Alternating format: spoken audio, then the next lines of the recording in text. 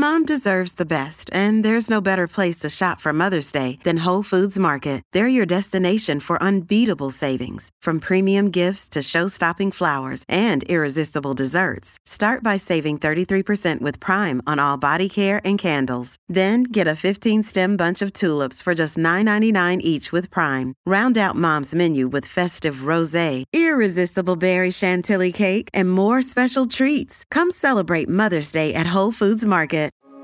By the time I got to that 17-hour, in my mind, I was like, I need something. But the athlete in me, the perfectionist in me, I was just like, I'm a failure if I ask for help. Shawn Johnson East has always been able to count on her body to do exactly what it needs to do, like hurtling through air, flipping onto a terrifying narrow 4-inch wide balance beam, sticking a perfect landing, and of course, winning an Olympic gold medal. 16.225. You're looking at Shawn Johnson with possibly a gold medal smile. So when Shawn got pregnant unexpectedly and then suffered a pregnancy loss, she was shocked. She was disappointed in her body for not doing what she thought it was supposed to do. She also thought it was her fault for years of abusing her body. My first reaction when we miscarried and him saying it's nothing that you did was, but it probably is. The pregnancy also brought up her past struggles with disordered eating and a difficult relationship with body image.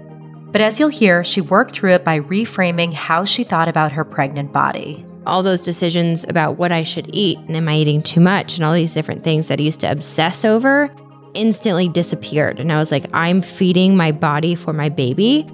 It was a feeling I had never felt before. Shawn gave birth to daughter Drew in 2019. And just this past summer, yes, during COVID, Shawn and husband Andrew welcomed a baby boy, Jet James. Hey, bud. Nice, Dirty. I am so excited to share this episode with you. Shawn's story will resonate with lots of women and for lots of different reasons. It certainly resonated with me. Like Shawn, I got pregnant right after getting married. I also experienced pregnancy loss and felt utterly unprepared for it. Like her, I also had a delivery that wasn't exactly what I wanted or planned for. And yes, like her, I also had a baby in the middle of COVID. So I especially love that she's not afraid to put it all out there and demystify and destigmatize topics that are, let's be real, just not talked about much. This is Me Becoming Mom, where we talk to famous women you know and love all about their extraordinary journeys to motherhood. I'm Zoe Ruderman from People. So I actually want to start with when you got married and where your heads were at when it came to building a family. Oh my goodness. So when we got married, my husband was like new to the NFL. I was working like crazy, traveling around the world. I was on tour with the Olympic team. And so starting a family, it was definitely something we wanted, but it was not the time at all. We were just like, let's take a few years. Like, I want to be married, and then we'll talk about kids later on. But we knew it was in the cards for us, just definitely not then. And because you're an athlete, when you thought about going through those physical changes, did you have any qualms? Your relationship with your body is a little bit different than the average woman. So I'm curious kind of how you thought about that, the physical part of it. I was terrified of it because I've been very open about this, but I struggled throughout my gymnastics career with a lot of eating disorders and body image issues and just self-confidence issues when it came to like the physical aspect. And because my entire career was based on how basically my body looked and how it performed, I couldn't wrap my head around gaining 50 pounds and not being able to move, and be mobile and how that would affect me mentally and affect the baby. So it really, really scared me. I had been working for many years with like a psychologist and a nutritionist to get myself healthy again.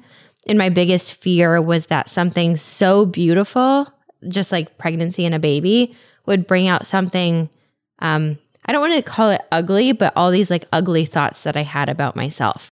And I don't think a lot of people realize that women who have gone through disordered eating, pregnancy can be a huge trigger, and something that seems as simple as going in for every appointment and being weighed. Even before you got to that stage, how did you work with yourself, with your therapist, to think about all of those body-related things that would come up? So I would say it was a very long journey. It started with the first pregnancy, which was kind of an oopsie, but it was the one that we ended up miscarrying. And it was very, very traumatic for me because it was like, as soon as I got pregnant, something switched to me where I felt like a mom. Wow. And it didn't feel like my body. All those decisions about what I should eat and am I eating too much and all these different things that I used to obsess over, like instantly disappeared. And I was like, I'm feeding my body for my baby.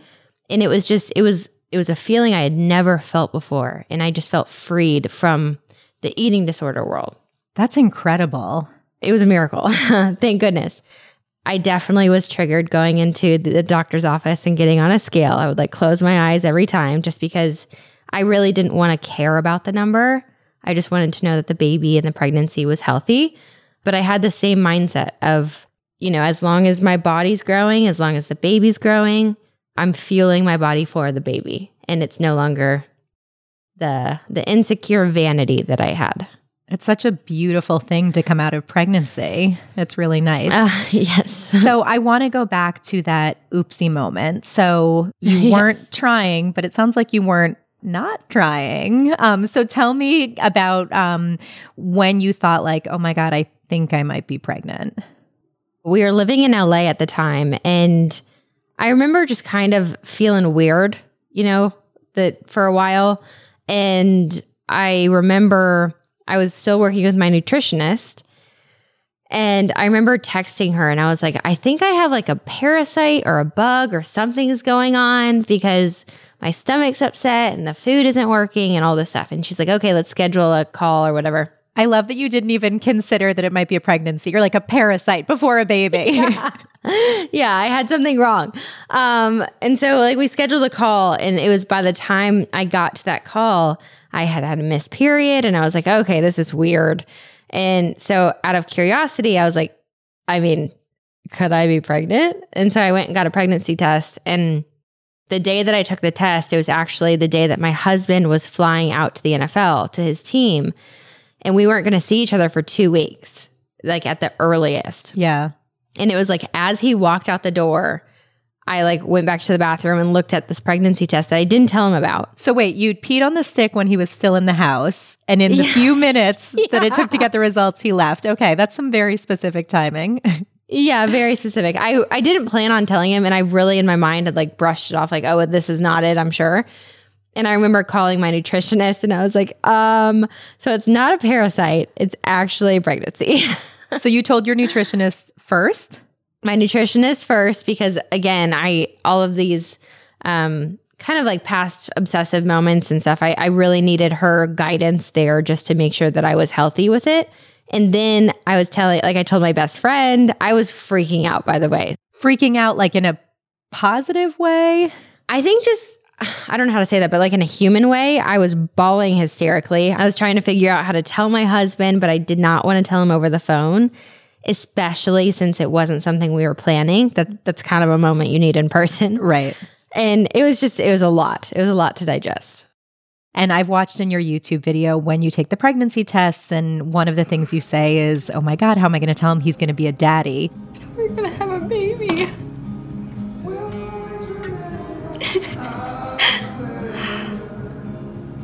How am I going to tell Andrew?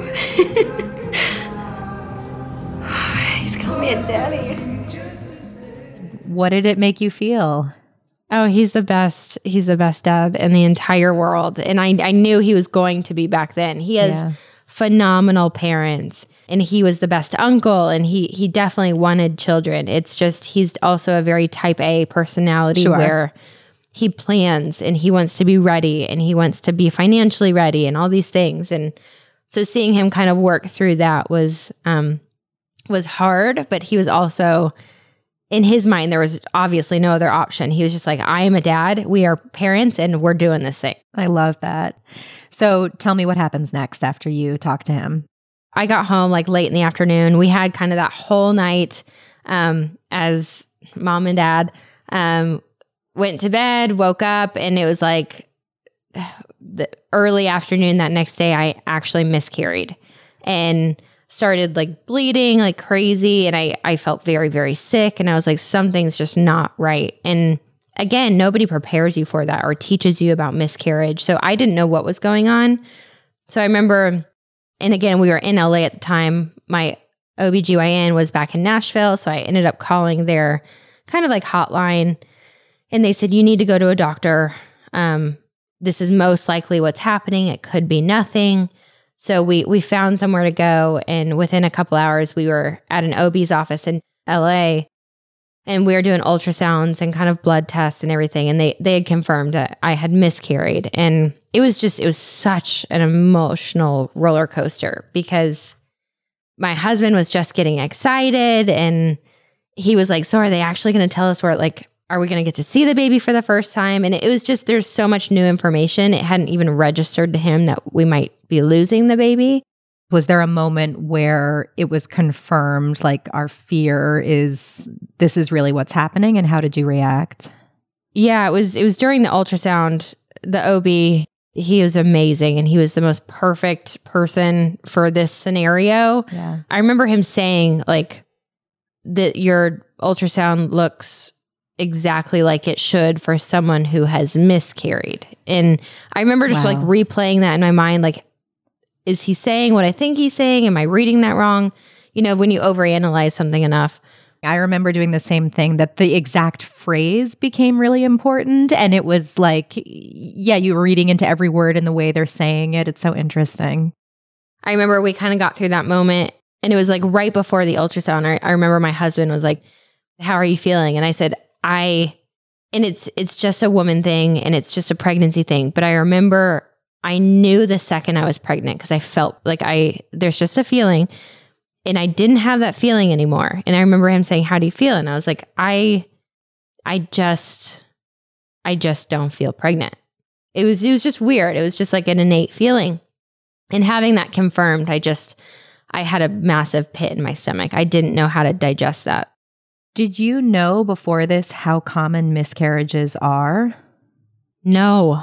It frustrates me so much now having 2 kids, because every friend that I see who gets pregnant, in my mind, having gone through it, I'm like, did you know 1 in 3, 1 in 4 pregnancies end in miscarriage? And I mean, they need to be teaching every woman this, because I don't think it will make it any easier, honestly, but you need to be aware of what can happen and how to handle it. I agree. And I'm curious if you had the same experience where after it happened to you and you started telling people, it was like all these women came out of the woodwork saying like, oh yeah, that happened to me, or my best friend, or my mom, or my sister. Were you just really surprised at how common it was in your own group? Yeah. And that was kind of how all of this unraveled. Nothing really sunk in or hit home until we had gotten back home. And I had kind of, I would say, hit a low. I did not know how to deal with it. And I had never really dealt with something like this before. I had never really dealt with loss before. I had never shown vulnerability really before, just based off of my career. By then, we had started to show our life on social media. And I remember my husband had documented everything. Again, at the time, it was not to share with anybody. It was just for us.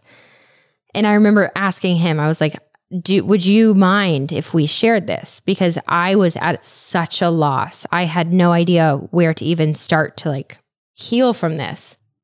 If you knew our dynamic back in the day, I shared nothing. It was like pulling teeth for my husband to post anything. I would be like, absolutely not. And so he was like, are you sure about this? This is a very vulnerable new thing that we're going through. And ultimately we decided to kind of like put this together and share it. And I remember sitting for hours and hours and hours, just bawling my eyes out, reading story after story after story after story of these women coming out of the woodworks and saying, I didn't know it was this common. I thought I was the only one. I didn't know how to heal from it. And it just made me feel like I wasn't alone and like I could get through it. So was it cathartic to read all of those stories and feel like you had a community? Yes. I mean, on one hand, it was the saddest thing I've ever, experienced, because it was really hard for me to go through. And I consider myself a tough person, which doesn't mean anything. But then to see how many other people had gone through it made me very, very sad. But it was very cathartic just to know that I wasn't alone and that I had this community of women that I could lean on And I was messaging women back and saying, how long did it take? And were you able to get pregnant? And am I just all these questions and fears that creep up in your mind, and having all of these women so bravely share and kind of hold my hand and vice versa made it a lot easier to get through. I want to go back to, you mentioned the doctor when you were sitting in the room said it's nothing you did. It's not that you ate something wrong. I know a lot of women have their sort of knee-jerk reaction or feelings of guilt or what did I do, which I imagine is why the doctor, shared those sorts of things. Did you have any of those feelings of my body oh my gosh, failed me when my body is supposed to do everything I want it to do? Yes. And it took me a really long time to really accept that.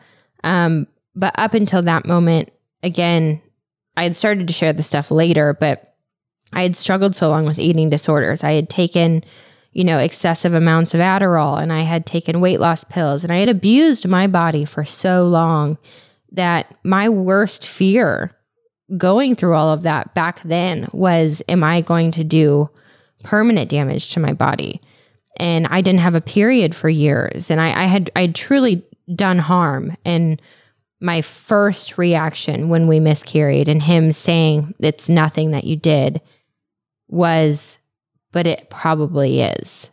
And I remember, oh my gosh, if I could go back to that doctor's office, I was trying so hard to keep it together, but I was breaking inside, because in my mind, just as a mom, you have all of these guilts and these fears. And I was like, is my body, not made to have children? Did I abuse it so much that it can't carry a child? Is this God's way of telling me I'm not, meant to be a mom? And it was just, it's such a hard thing to digest, because as women, you have, I feel like, this innate feeling in your soul of, I want to be a mom. And that's what I'm here to do. And if I can't do this, I'm failing. Yeah. Exactly. I felt like I had truly failed my baby. And it's almost, and this is such a dramatic thing to say, but it's just kind of, it's how I felt at the time. When you miscarry or you lose a child, you feel like you did it. And I didn't know how to cope with that. Did you express those feelings to your husband? I did. It's a very hard thing for a spouse or partner to witness, because there's no way for them to truly understand. And I told him, I'm just going to word vomit, for the next week. And I need you to pull it out of me, because I'm kind of in a dark place right now. And I expressed all these things, and all they can do is pretty much sit there and listen. And tell me, where was your head in terms of getting pregnant again? Some women are like, okay, I had this, now I want to have it again immediately. And some women need much longer. Where were you at? So I am not a person that likes to bask in pain. And I'm not healthy that way. I know it's not a good thing, but I really don't like to feel it. I like to act like it's not there and push past it and just move on. So for me, my first reaction was, okay, let's get pregnant again. Let's just do it. Because I didn't want to sit and live in that moment for any longer. And my husband, on the other hand, went the opposite direction. He was like, this is a clear indication, just with us needing to heal, that we need time. And we need time to push past this and to mourn and to heal and talk. And it really put a stress on our relationship that way, because I was being impulsive and defensive and trying to protect my heart. And he was actually being rational and wanting to do it the right way. And we fought over that for a very long time before, it was almost a year and a half later before we ever kind of got to the same page where we're like, okay, let's start talking about this. So tell me about when you started talking about it and when that next step in the journey started. So it was about a year and a half later where we had finally gotten our groove back, and we were like, okay, we're both on the same page. I feel healthier and healed, and like I can go through this again, and I can take another loss if that happens. Wow. That's a huge thing to be able to acknowledge going into a second pregnancy. Yeah. And it's hard. And I feel like the reality of pregnancy, which was I needed to get to a place where I was strong enough to deal with it if it happened again. And that took a while. And it took a lot of self-realization there. But we had kind of gotten to that point. And because we got pregnant on accident, we thought it would be an easy thing. And when we finally decided to start trying, it took us almost a year. And that in itself is a whole thing. But when you're actually actively trying to get pregnant and month after month, you get the disappointing news of you're not.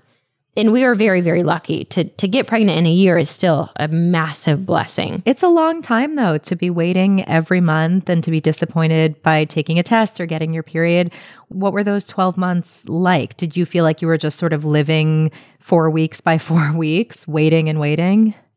Yes. And I felt like we had gotten to a point where we were so ready that it just became not fun.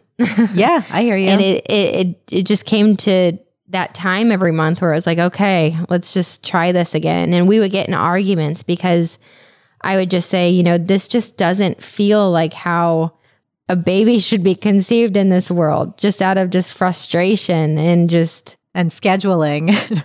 Yeah, it just didn't feel like the fairy tale movie that I had watched as a kid. And I feel like it was the first month where we were like, whatever. I'm done. I don't care. It was that month that we got pregnant. It always seems to be the case like that. Yeah. Something in your body as soon as you relax about it. So tell me when you knew you were pregnant the next time. So by then, two of our best friends, or like a couple of our best friends, were actually trying to get pregnant at the same time. So we were all kind of in this together. And I remember going over to their house one night, and we were going to do like a pizza night and watch a movie. And I remember talking to her, and I was like, my period is late.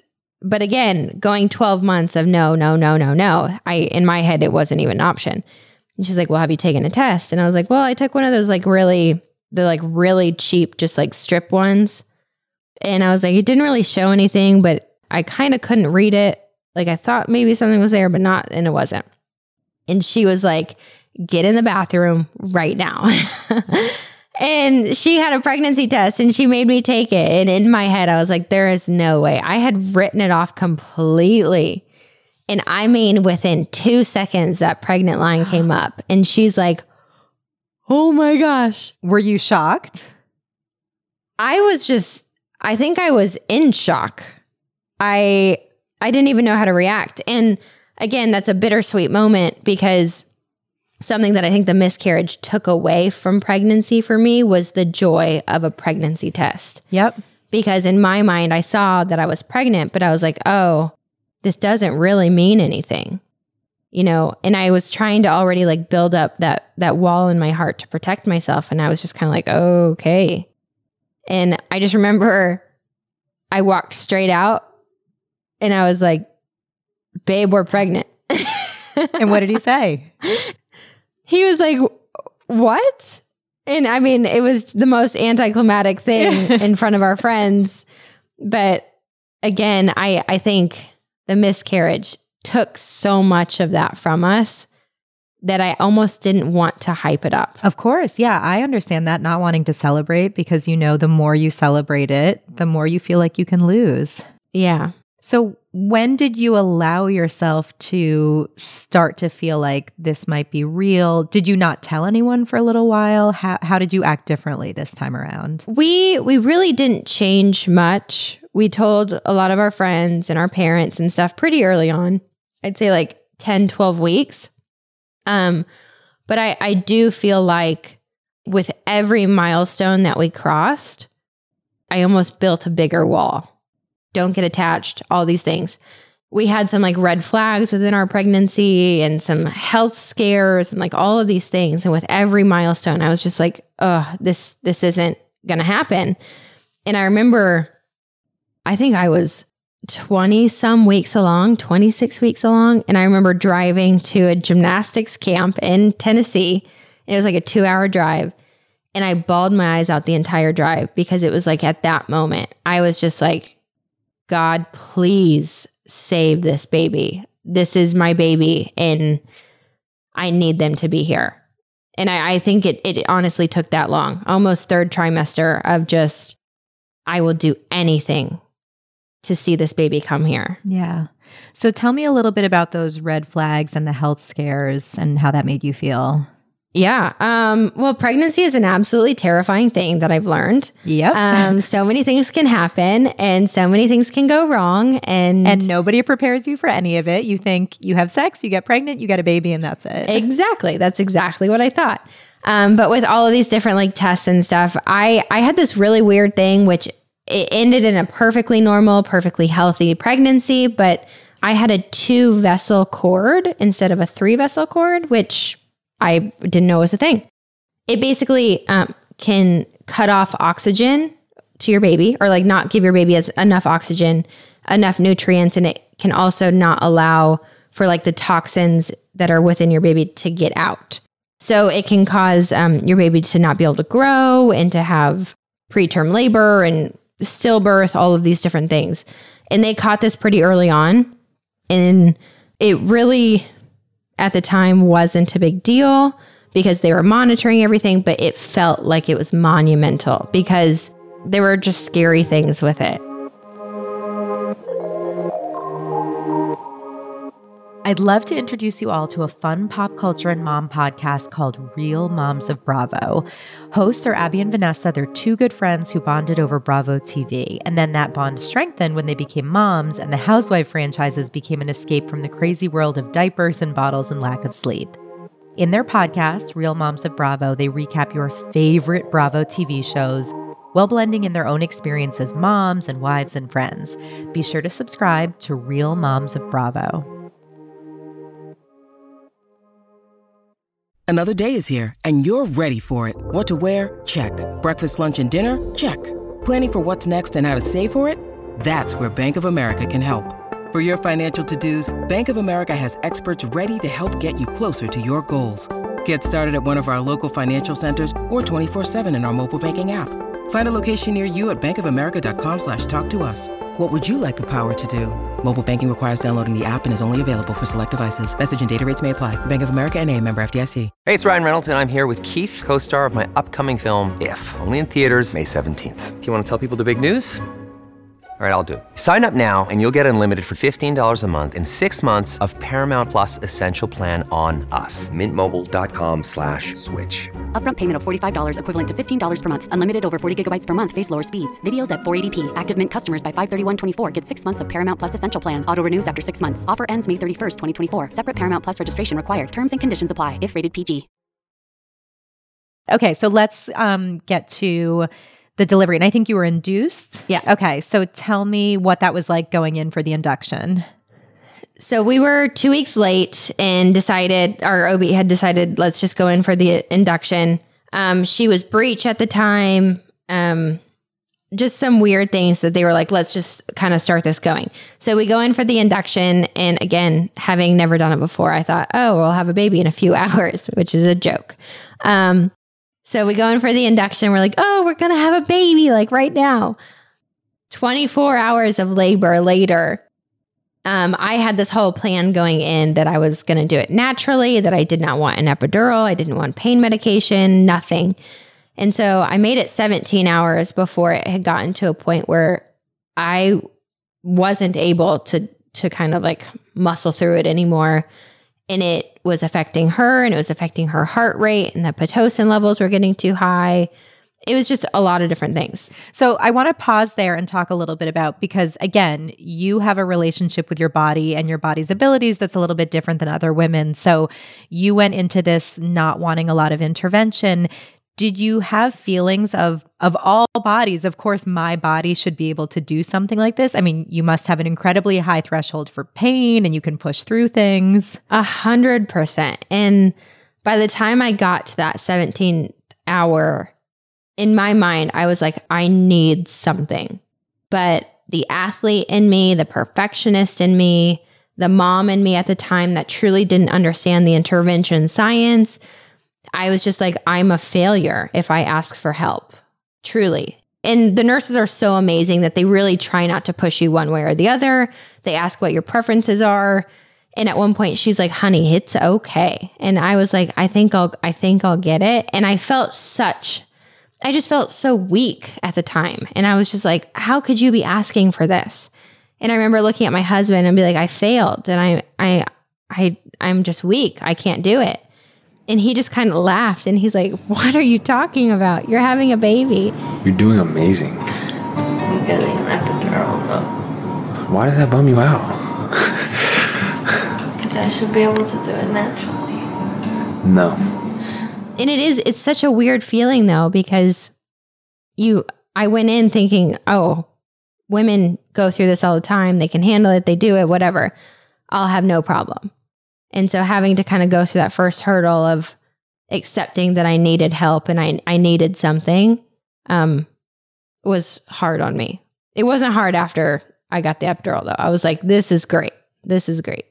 So you get the epidural. You're still aiming for a vaginal delivery at this point. So how many more hours do you go? So we went 8 more hours. And for me, I think the hard part about all of that was I'd gone hour after hour being checked and going through every possible form of assistance you can possibly imagine, which are some like torture devices. Yep. And with every hour and every time they checked, I would be dilating more, but she wasn't dropping at all. She was stuck in my pelvis and she was stuck within like my pelvic bones. And she wasn't able to come down at all. So they kept checking. On the 24th or 25th hour, my doctor said, we'll give it 1 more hour. And if she doesn't progress at all, we should start talking about other things. And it was within that last hour, her heart rate really started to be affected by all of the induction medication. And she wasn't dropping at all. And so my doctor was like, we really need to talk about a C-section. And by then, my plans had already kind of gone out the window. Of course. And to hear them talk about her and not me, I was like, whatever it takes for her, I don't care. That's such an interesting change in mentality to suddenly be thinking about her as a person who's going to be here soon. So then tell me about opting for the C-section. When they said that this was in her best interest and stuff and kind of laid it all out, something just switched to me and I was like, great, let's do it. Let's go. Yep. I'm ready. And I wasn't scared. I mean, I was terrified. It's a major surgery. So I was just praying that she was fine and I was fine. But it was basically from the moment that my doctor said, let's talk about a C-section, I think it was 10 minutes later, she was here. And when did you find out you were having a girl? Not until she was born. Oh, were your husband and you in agreement on not finding out? Absolutely not. My husband is as laid back as it comes. And I've never seen him voice such a strong opinion about something ever in our relationship or marriage. But he said, I do not want to find out. And it was because one of his teammates didn't find out and said the greatest moment of his life was actually being able to tell his wife what the baby was and have that moment for him. That's understandable. So tell me about that moment when your husband sees that it's a girl. He tells you, how did you feel? Yeah. So you can kind of feel everything in a C-section and kind of not. So I knew when they pulled her out, and you can't see anything because of the curtains that are up and stuff, but my husband's sitting there with me and I just see kind of concern on his face and I don't hear her crying. And I felt like it was the longest 10, 20 seconds of my life, but she had just been under stress for a long time. So she was completely purple when she came out and she didn't cry for a long time. And then I finally heard her crying and I have never been so overcome with emotion in my entire life. I looked at my husband and he said, baby, it's a girl. And I was like, what? And we just started bawling more than I've ever bawled in my entire life. I was just like, she's here. I'm here. She's good. It was the greatest moment. It's a girl, baby.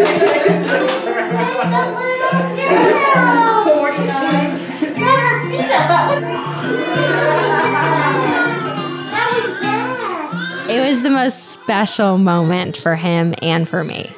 So when did you hold her for the first time? About 20 seconds after that. They showed me her. They gave her a quick check. and then later straight on me. So for the entire hour that I was post-op and they were kind of stitching me back up and doing everything, I got to hold her. And it was just the greatest moment. So tell me about those few weeks and months postpartum. Oh my goodness. Nobody prepares you for that either. Nope. At all.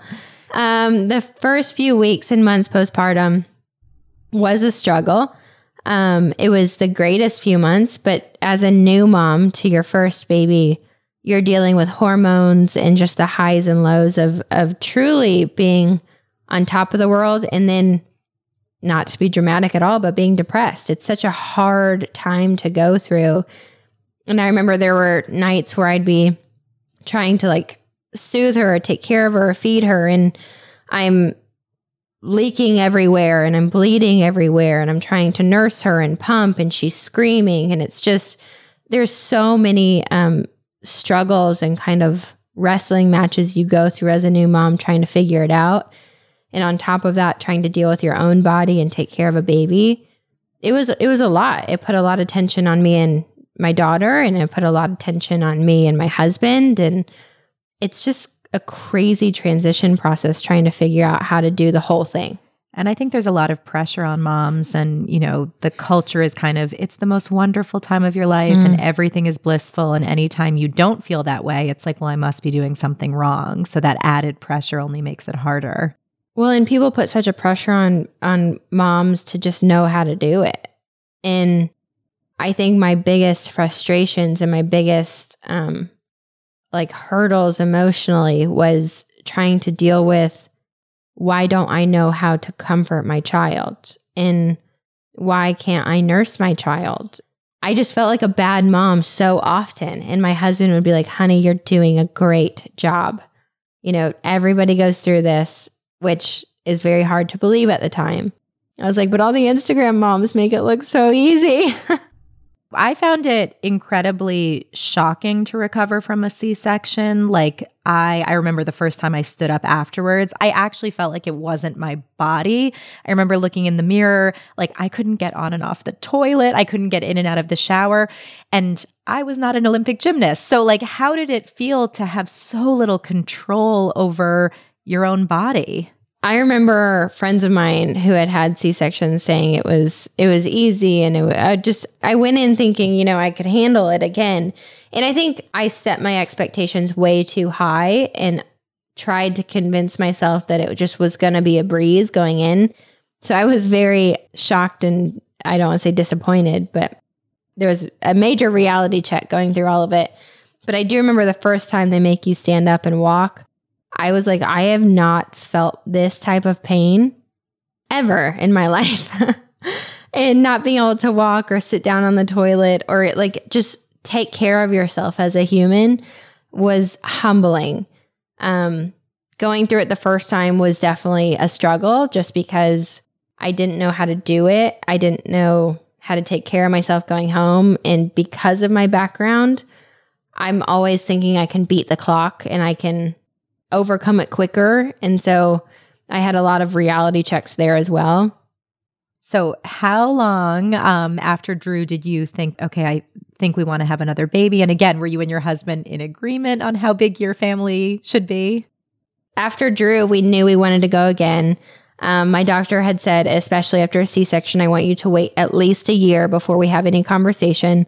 I went back in for my year, checkup, and I was like, we're ready if you give us the okay. And she said, yeah, hopefully I see you soon. And in my mind, I was kind of like, you probably won't see us for another year or so, just like with my daughter. And I'm not kidding. I was back in the office a month later and I was like, I do not know how this is possible. So it happened a lot quicker than we thought. I actually, long story short there, I had missed my period that first month going off of birth control. And in my head, it wasn't even, again, an option that I was pregnant. I was just like, my hormones aren't regulated. Sure. And I went 2 months basically and missed my period again. And I was like, dang, this is just going to take a while. My hormones still aren't like regulating. Shawn, I'm noticing a common thread here. You never believe that you're pregnant. You're like, it's a parasite. It's my hormones. Well, and what's funny is my husband and I got in a huge fight one day. Huge fight. And it was after that fight, I remember having this thought. I was like, we just fought over nothing. Nothing. And I started it. And so I like ran down to the bathroom. Same story. Took a pregnancy test really quick, set it on the counter. I was like, this is dumb that I'm even taking it. Went and argued with him some more. Came back and I was like, oh, this makes sense. I'm just emotional. And I was very blatantly pregnant. So what did you say to him? I just showed it to him and he goes, I freaking knew it. Oh my God. He's like, the way you've been acting. And I was like, easy. / that's exactly why you took the test. So your heads were in the same place. Yeah. So tell me about that delivery. Obviously a little bit different, maybe a little bit quicker.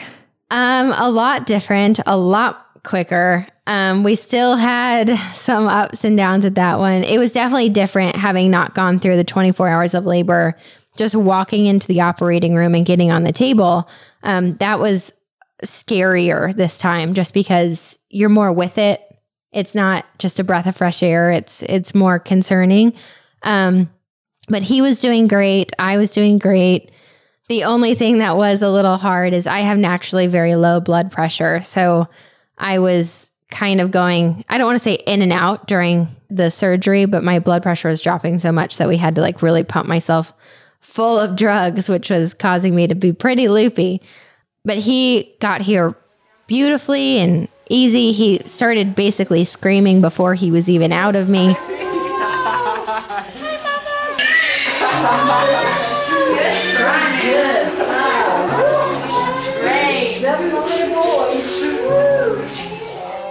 And how big did he end up being? He was 9 pounds and 13 ounces. Shawn, imagine if you had tried vaginally with that size. I would have torn from here to Timbuktu. So were you so relieved when you heard his weight? So relieved. And I remember it was like the whole operating room. We all had bets on how big he was. And we all just started giggling because he was so big. Hey, bud. 9:13. You made it, bud. You made it. So tell me about introducing the siblings.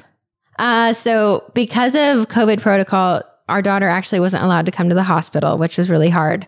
But we went home 48 hours later. We actually got discharged early, which was awesome, and got to introduce them. And it went better than we could have imagined. She was in love with him and just wanted to hold him and kiss him and cuddle him. And she just thought he was hers, which is awesome. Drew, that's JJ. It's JJ. JJ. You get a baby kiss? That's so sweet.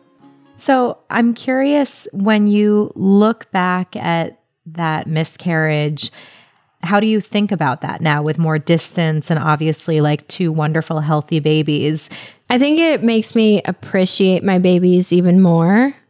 But I feel like that will always be a part of me and always be a part of my heart. I still know the exact date and see it on the calendar every year, and almost to a certain extent mourn and celebrate that baby every year. I watch that video, probably 10 times a year, and I know the soundtrack to it. It's something that I've healed from, but I also never want to forget, because I think it's a very important part to everybody's journey. And I feel like a lot of people are very quick to say, oh, I've moved on, whereas I don't think you ever need to. And are you glad that you shared so much with your followers and with the world? Absolutely. I feel like up until that moment, I was very filtered with what I shared. And I tried to be one of those on social media that looked perfect when I struggled with a lot of different things. And that's exhausting. It's when we try to be perfect that we actually probably need the most help. I love that. That's really wonderful. Shawn, this was so fantastic. I loved it. I love talking about my babies. If you want more Shawn Johnson East in your life, you can find her on YouTube, Instagram, and on the podcast she hosts with her husband Andrew called Couple Things. Remember when Shawn said that the first person she called when she found out she was pregnant was her nutritionist? Well, talking to her made me want to know more about how eating disorders can be triggered by pregnancy, childbirth, and even trying to conceive. Dr. Linda Shanti is a licensed clinical psychologist and the author of the Recovery Mama Guide to Your Eating Disorder Recovery. I call it a landmine for eating disorder triggers because everything perinatal, that's pregnancy and postpartum, is just all the triggers. So there's body image, there's identity transformation, there's mood disorder and hormone fluctuation challenges, there's lack of control. It's like this whole new land I'm entering, and I have no idea if I can navigate there and who would I even be there. It's just so overwhelming. Then the eating disorder can come in and say like, oh, I know how to handle this. Like, we need to make this about the number of calories you're eating every day. That is very controllable. So let's talk about some of the very specific triggers that might seem small to people who have not gone through something like this, but something as seemingly simple as going in for a regular doctor's appointment when you're prenatal and being weighed.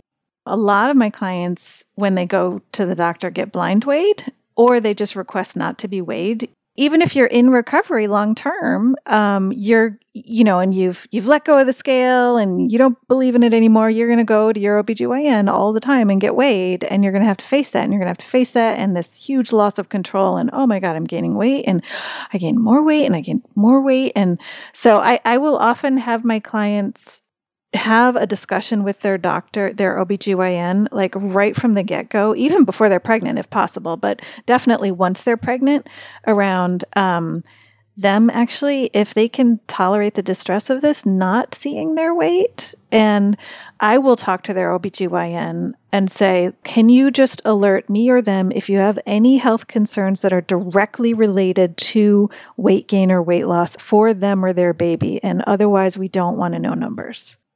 When Shawn Johnson found out she was pregnant for the first time, the first person she called was her nutritionist.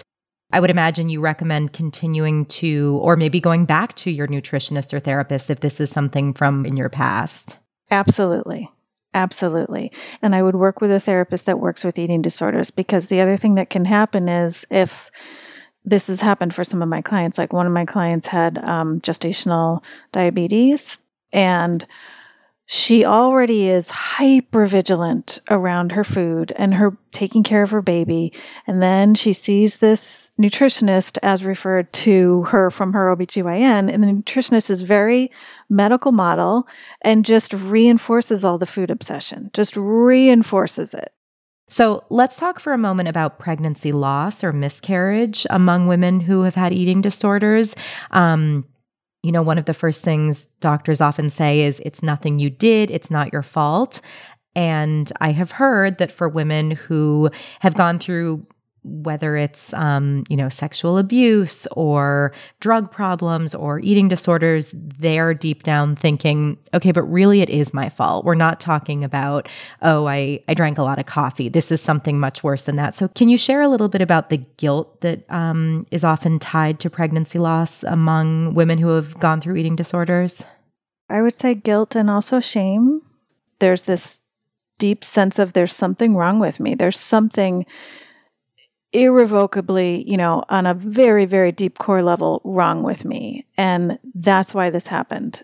It's easier in some ways to think that it's your fault than to experience the incredible loss of a baby.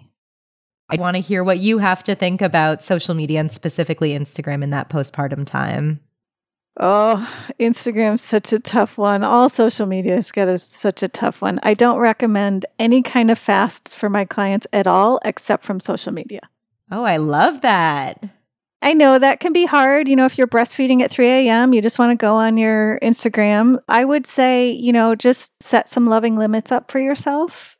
There can be this false belief that you're supposed to get your body back. So that's really hard, and the isolation is really hard. And for those of us that are a bit perfectionistic and achievement oriented, tolerating the distress of the mess of new motherhood is super hard. That's it for this episode of Me Becoming Mom. Next week, we're bringing you another raw conversation from another celebrity mom who's known for her radical openness and honesty. Alyssa Milano talks about having her babies after abortions, pregnancy loss, and sexual abuse, and how her birth preferences, which was, in her words, vaginal birth or bust, didn't go quite according to plan. I felt that I needed to do it the way they were naturally telling me it was done. But then, of course, after 18 hours of labor and 3.5 hours of pushing, there was no way he was coming out vaginally. If you like our podcast, please subscribe and leave a review. It really helps people find the show. And we would also love if you told a friend about us. This podcast is produced by People in partnership with Pod People. Special thanks to our production team, Andy Cubis, Jason Mack, Brian Rivers, Eliza Sessler, and Suzanne Semiloff. Our executive producers are Lauren Mickler, David Flumenbaum, and me, Zoe Ruderman. Thank you so much for listening.